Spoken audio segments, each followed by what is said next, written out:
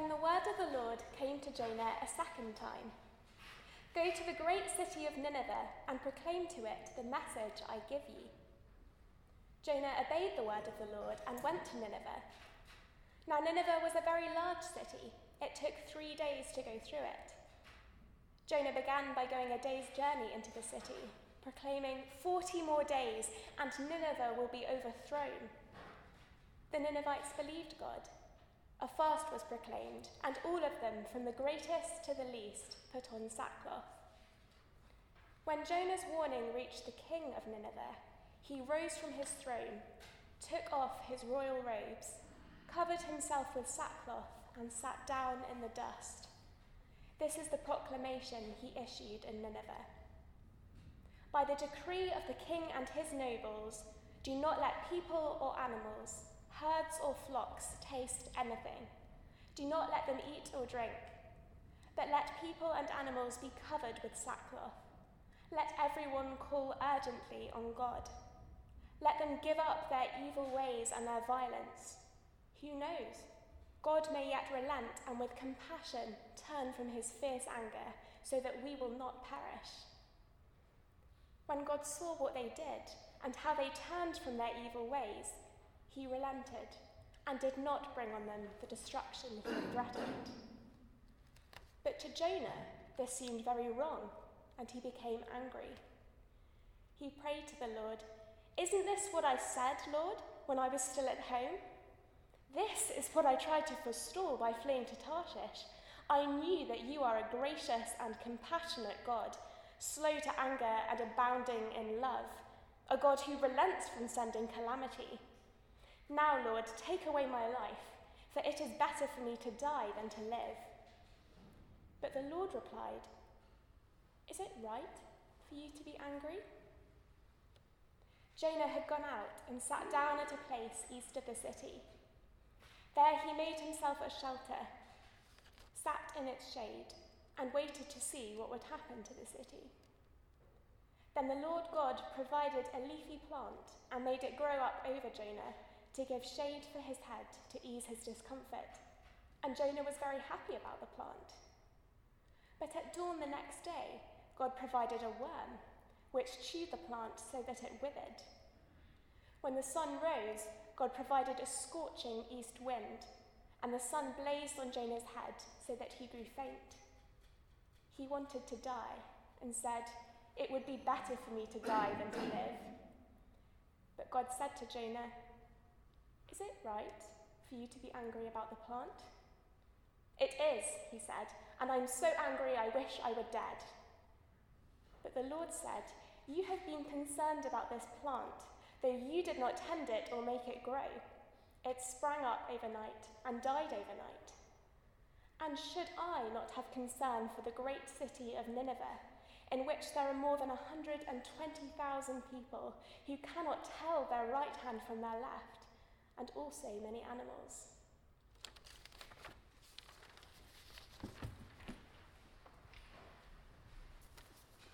Catherine, thank you so very much for reading that passage. And we come this lunchtime to look again at Jonah, a series of 3. And it's been a joy, let me say that, to be with you. But we, more than anything else, as we come to the Word of God, we want God to speak to us. And so let us give ear to him now as we seek his face. Amen. Let's go. Father, we do thank you very much that you are a good and a kind God. But there are serious matters at hand, and we are considering them together this lunchtime. And I pray that you would speak to us. Give us ears to hear, we ask, in your name. Amen. There are some movies you can watch again, and is there a light actually here?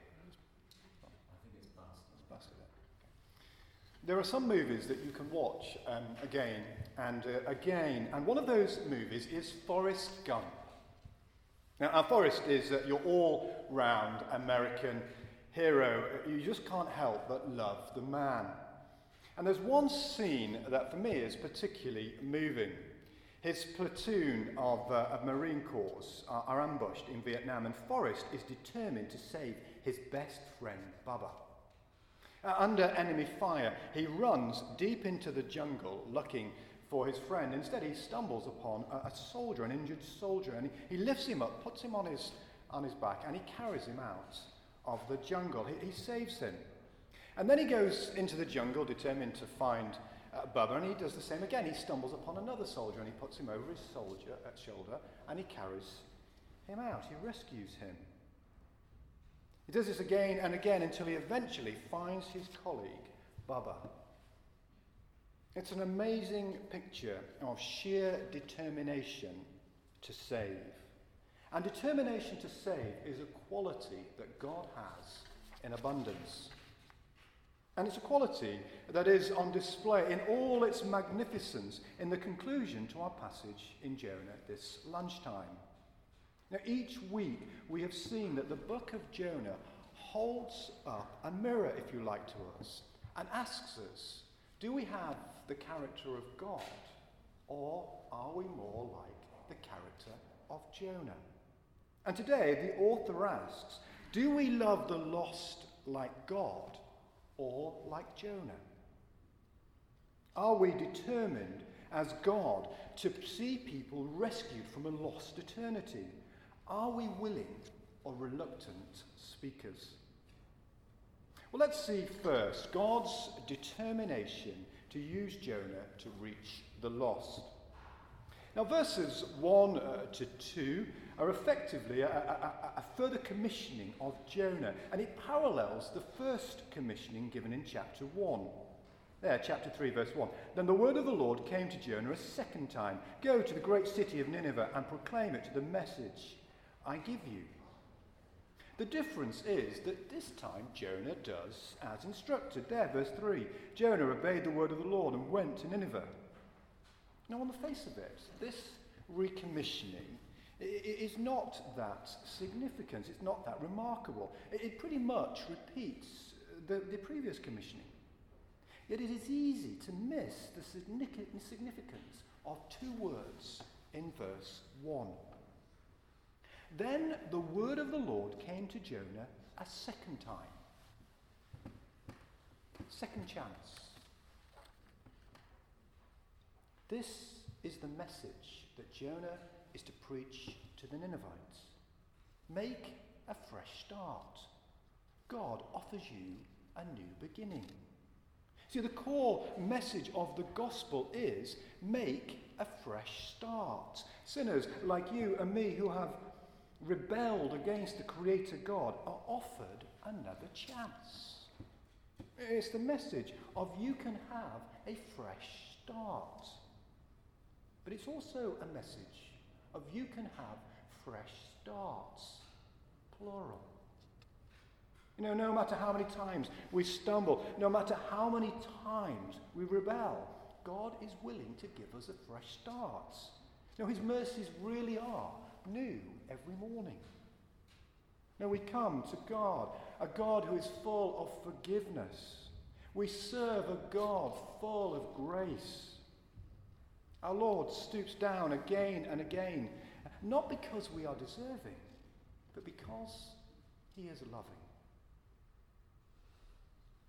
Only you know where you are this lunchtime in your relationship with your God. It's a private matter. But here, clearly, this lunchtime, you can have a fresh start. God comes to you a second time. Now, don't listen to that voice in your head. No, I've really messed up this time. There's no hope for change. There's no place for forgiveness this time. Now, the message of the gospel is this. The message of grace is this. The message of your heavenly Father is this. I will come to you a second time, and a third time, and a fourth time, and as many times as it takes. Jonah now knows this. He also now knows that God has something for him to do.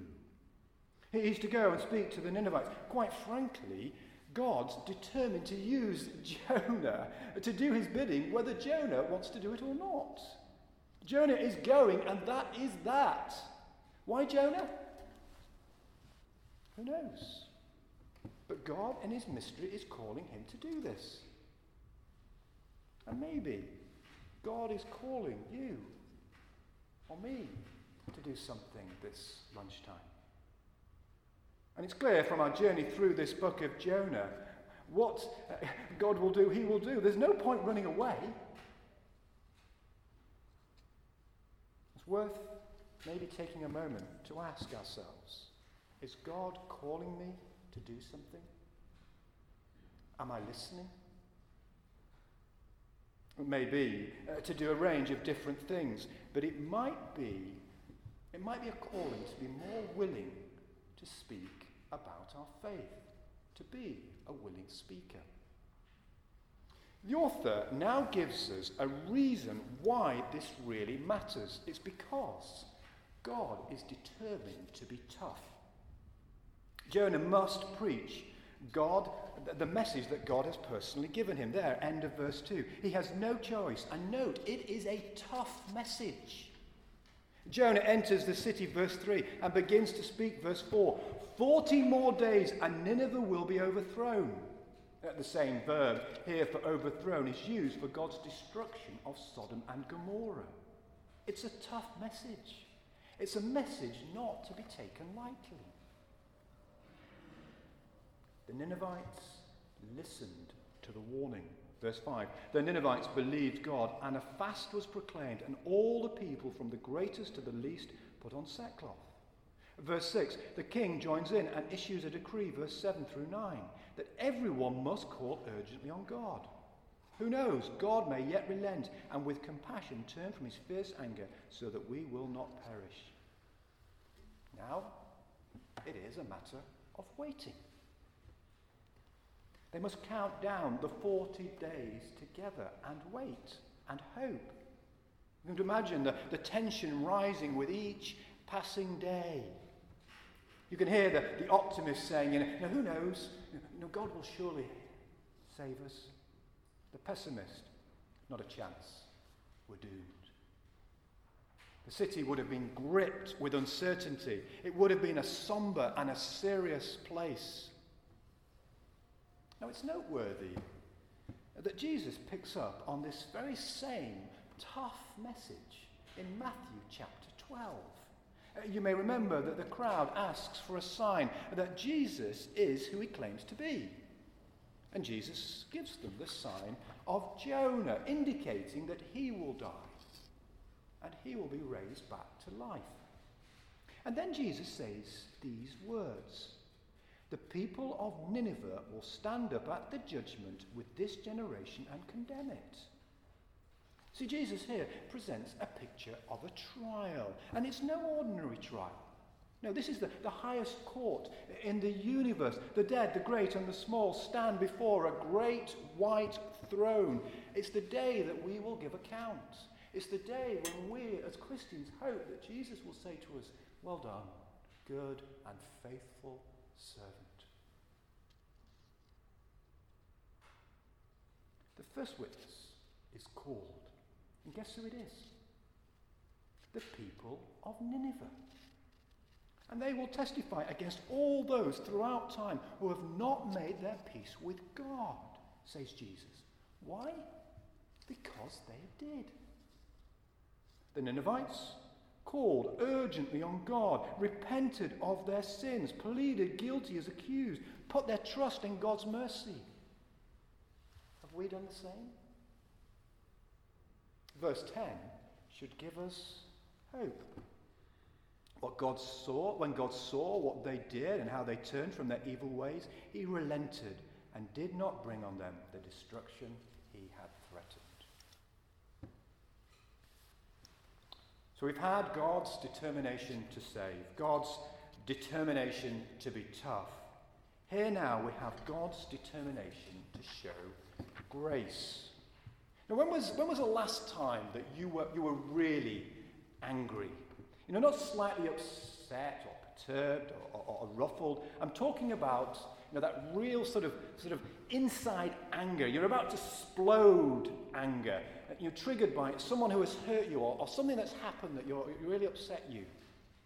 And at the beginning of chapter 4, we see here that Jonah explodes with anger. Verse 1.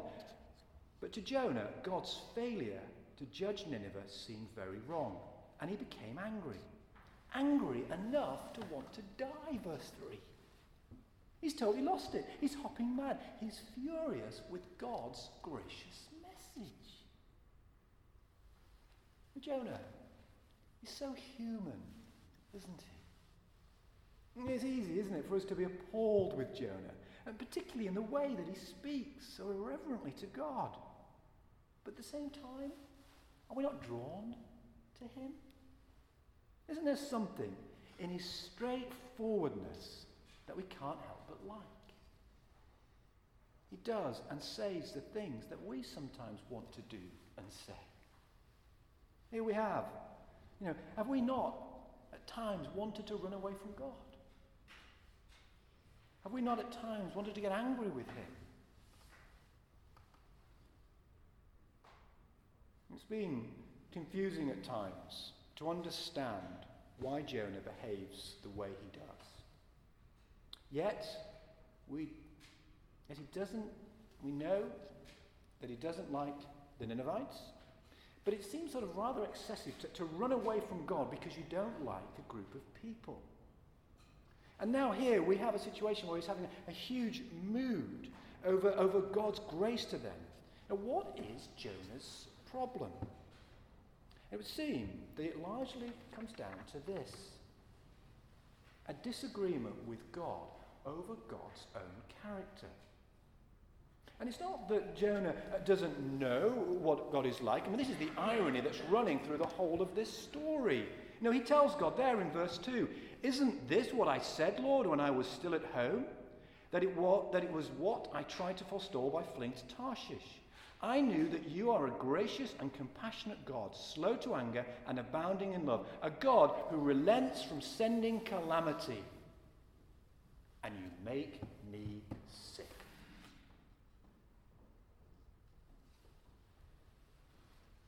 I always knew, God.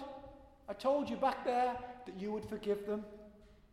I knew that you are gracious and compassionate, and I'd rather die than have anything else to do with this.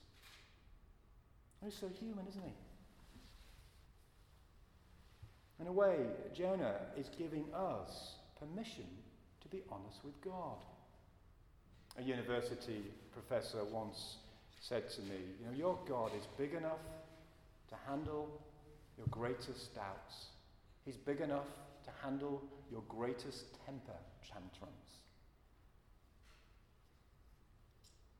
Now look here. Look at how God graciously deals with his impetuous child. God asks Jonah a very simple question. Verse 4. But the Lord replied, "Is it right for you to be angry?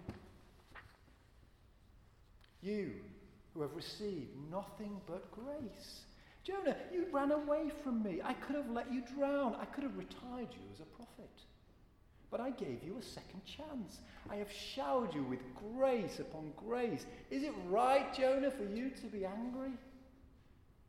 It would be very easy, wouldn't it, for us to join in with the questioning. Yes, Jonah, what right have you to be angry? What right have you to speak to God like that? But what if God showed grace to ISIS? Surely these are the ruthless equivalent of the Assyrians today. They've terrorized the Middle East with their savagery and butchery, beheading and crucifying Christians, it seems, at will. How would we feel if God relented and showed them mercy? And closer to home, has someone hurt you deeply? Are you struggling to find forgiveness in your heart for them? See, Jonah's attitude forces us to question our own attitude. See, have we understood the depth of God's grace? Has it changed us from deep within? Now, do we see here what the author is showing us? He's showing us that Jonah's view of God's character is hypocritical. Jonah has experienced firsthand God's extravagant and abundant love. He's experienced his saving grace and mercy. He wasn't moaning about God's grace when he was sat up in the belly of the whale having been saved. God gave him another chance. Have we fully grasped how much of a sinner we are? Have we fully understood the extravagant love of the Lord Jesus Christ, who died on the cross and who was raised for us? Well, let us conclude this short series in Jonah with the author's main reason for writing: God's determination to save. In verse 5 we read, Jonah had gone out and sat down at a place east of the city, and there he made himself a shelter, sat in its shade, and waited to see what would happen to the city. See, he'd been hoping God would do a Sodom, do a Gomorrah. He wanted God to rain down burning sulfur on them and destroy Nineveh. He built himself a shelter and he sat back to watch. He'd counted down the days as well, but for a different reason. He wanted judgment, not mercy. And when those 40 days had passed, he only has his anger for company. Meanwhile, God continues to show Jonah grace. He wants him to understand his character, to understand his heart for the lost, to understand how sinful Jonah is. Verse 6, then the Lord God provided a leafy plant and made it grow up over Jonah to give shade for his head to ease his discomfort. And Jonah was very happy about the plant. God then takes the plant away to try and break through that hard-heartedness, to try and stir up some compassion. Verse 7. Jonah, he wants to die in response. But God said to Jonah, is it right for you to be angry about the plant? It is, he said. And I'm so angry, I wish I was dead. It's ridiculous, isn't it? Do you see here how God uses the plant to make one last appeal to Jonah? Verse 10. Jonah, you are more concerned over the loss of a plant than the loss of a human soul. Can that be right? Verse 11, and should I not have concern for the great city of Nineveh, in which there are more people, more than 120,000 people? Should I not have concern for thousands of lost souls? Forget the plant, Jonah. God does not answer his own question. Jonah is left to reflect on the question, and as readers, we are to linger on this question as we close the book of Jonah. It is to penetrate deeply. It is to trouble us. Do we have the heart for the lost as our God does? We're meant to stand back as readers and ask how this situation impacts us. Jonah is irate over the loss of a plant, yet unmoved by the potential destruction of a city. And the lasting impression we have here is of a lost city, people who do not know their right hand from their left, spiritually blind people. Jesus stood over Jerusalem and he wept. Will you stand over London and weep? Will you stand over your city, your own country, and weep? And that is why he has been commissioned to be a willing speaker of God's message of grace. To keep going back into the battle, to rescue people in the face of the enemy, just like Forrest Gump. Here then, the message of the book of Jonah. Be willing speakers for the name of the Lord Jesus Christ.